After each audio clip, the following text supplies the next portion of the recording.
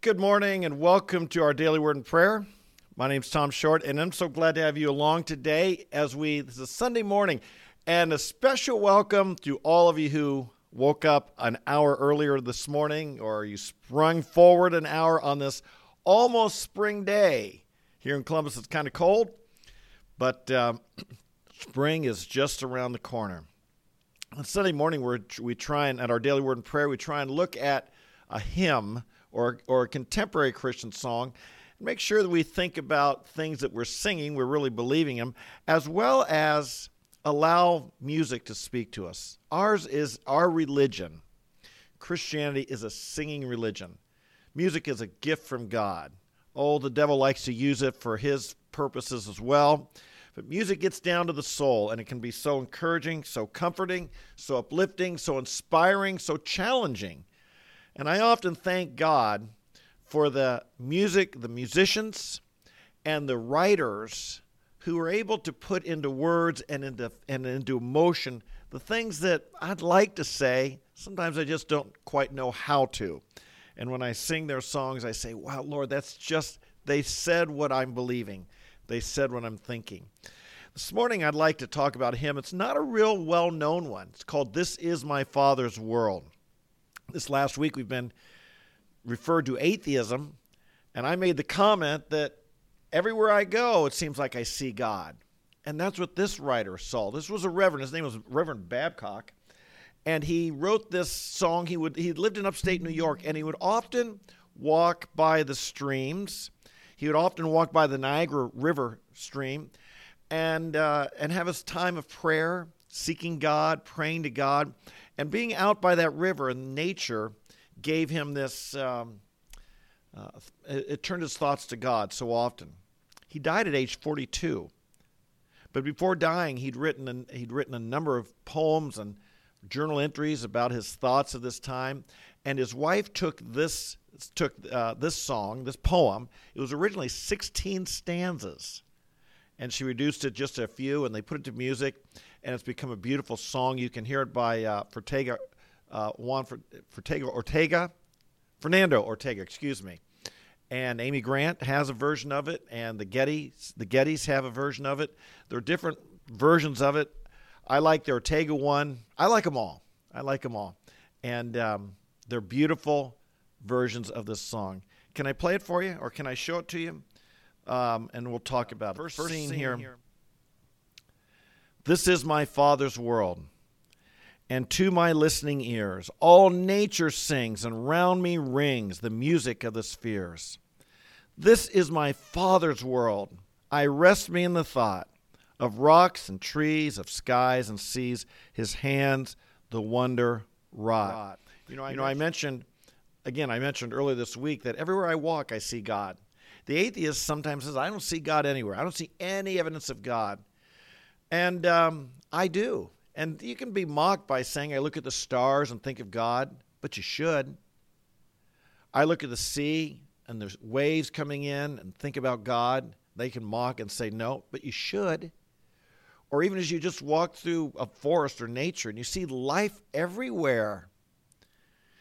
When you look at the stars, you think of how small you are and how big something is out there. It should be God. When I look at the ocean, I think of the greatness and the eternity, and those waves just keep coming long before I was born, long after I'll be gone. It reminds me that there's something bigger than me. It turns my mind to God. And as we walk through, as we see nature, yes, even as we look in the mirror and we see the wonder of creation, that you and I are a miracle. You and I, then the complexity of who we are, the mechanisms that operate our body that we don't even think about, your breathing, your heart rate, your regulating the temperature of your body, the blood pressure, everything, you are a miracle. And yes, you look in a mirror, you should see a wonder of creation. You look in the stars, you should see the bigness of our God. You look at the ocean, you should think of the eternalness of our God. You walk through the woods, you should think our God is alive. Where did all this come from? And yes, your thoughts should go to God.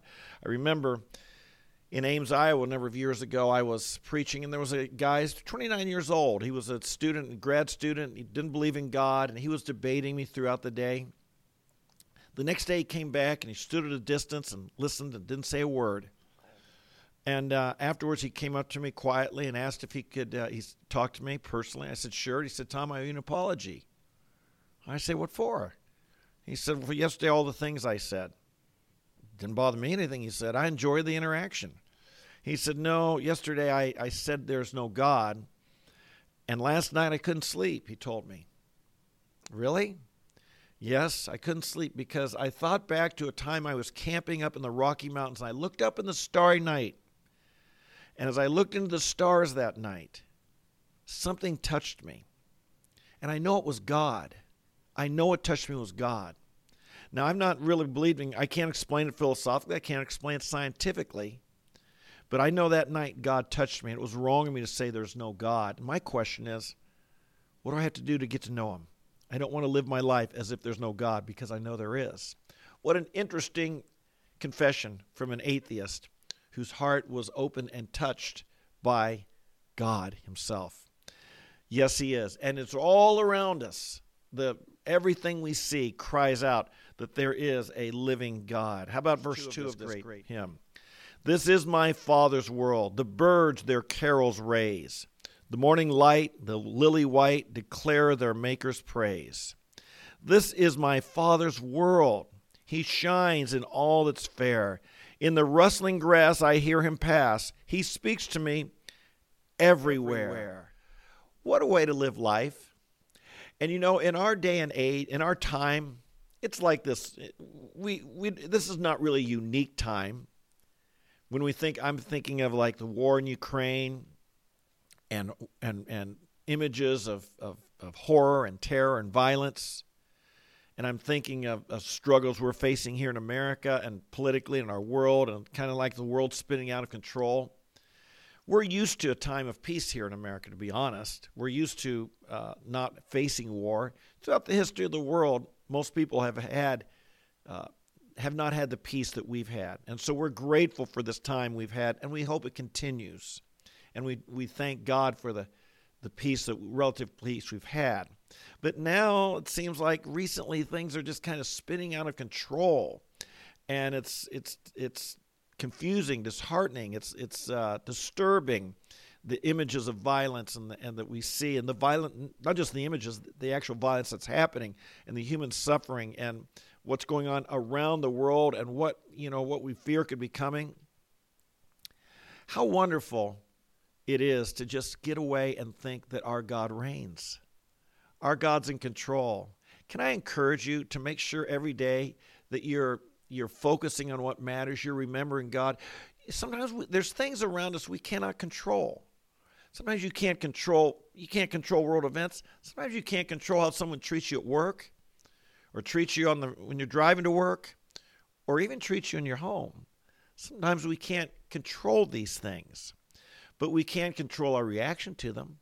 We can't control whether we let that get in and bother our spirit, or whether we keep in peace and keep control and keep, well, as I say often here, we have something the world can't give us, and the world can't take it away. Well, really, that's the way the song goes. The world can take it away if we allow it, if we give it up, if we yield it up. The devil can't take your peace, can't take your joy unless you let him. And so what's important? It's important that every day we refocus, we get back to where we should. It's one thing we do here every day in our daily word and prayer. It's designed to help us get refocused, get thinking right again, fix our eyes on the things above, look to the Lord. And we may need, and 15 minutes is wonderful each morning, but it's not enough. It's got to be all day long. We got to remember, my friends, let's make sure we're not just being too discouraged by the news and watching it all the time. It can be tough. Let's take the time to remember who our God is, and remember you get that quiet time, that personal time, that little bit of time away, like this Pastor Babcock, Reverend Babcock, who would go for a walk each day and get away. Of course, this was in the late 1800s. He didn't have to get away from the internet and the TV and all, but get away from the worries and trials, and just remember that wherever our God is, how's he put it here? In at the end, in the rustling grass, I hear him pass. He speaks to me everywhere. Yes, we want our God. We want to be getting in a quiet enough place every day that our God can speak to us and remind us. And this leads us to the last verse here, which is really my favorite. And this verse has been an encouragement and strength to me often when I'm down or struggles or trials. This is my Father's world. Oh, let me never forget that though the wrong seems oft so strong, God is the ruler yet. This is my Father's world. The battle is not done. Jesus who died will be satisfied, and earth and heaven will be one. My friends, let's never forget this. This is our Father's world. This isn't the politician's world. This isn't Hollywood's world. This isn't the business's world. This isn't the devil's world. Jesus has given us a victory. Now, they're after it, and they want it, but ultimately, this is going to be our Father's world. I say again, don't allow the world to rob you of your peace. Get time with God each day. We all face trials. We all face pressures, personal, work, school, family, and then add on to that all that's going on in our world. And all this can be overwhelming, but let's make sure that we remember this is our Father's world. Get away to refocus on Him. Think about Him. Come here each day. Come here each day and allow this 15 or so minutes to be an encouragement to you, an inspiration, a reminder of what really matters and is important in life. And don't let this be a substitute for your personal time. Make sure you have some time alone with God as well. In the car, maybe turn off the radio, just listen to God a little bit. Or around the house, wherever you are, take some time. Doesn't have to be hours. Sometimes just 2-3 minutes to refocus, remind yourself, this is our Father's world. Never forget, though the wrong seems oft so strong, God is the ruler yet. Don't let that wrong get into your soul. Don't let that wrong control how you act, how you feel, how you think. All kinds of wrong can go on around us, but remember, it doesn't have to get into you. You can walk on the promises of God and keep your eyes on Him. Amen?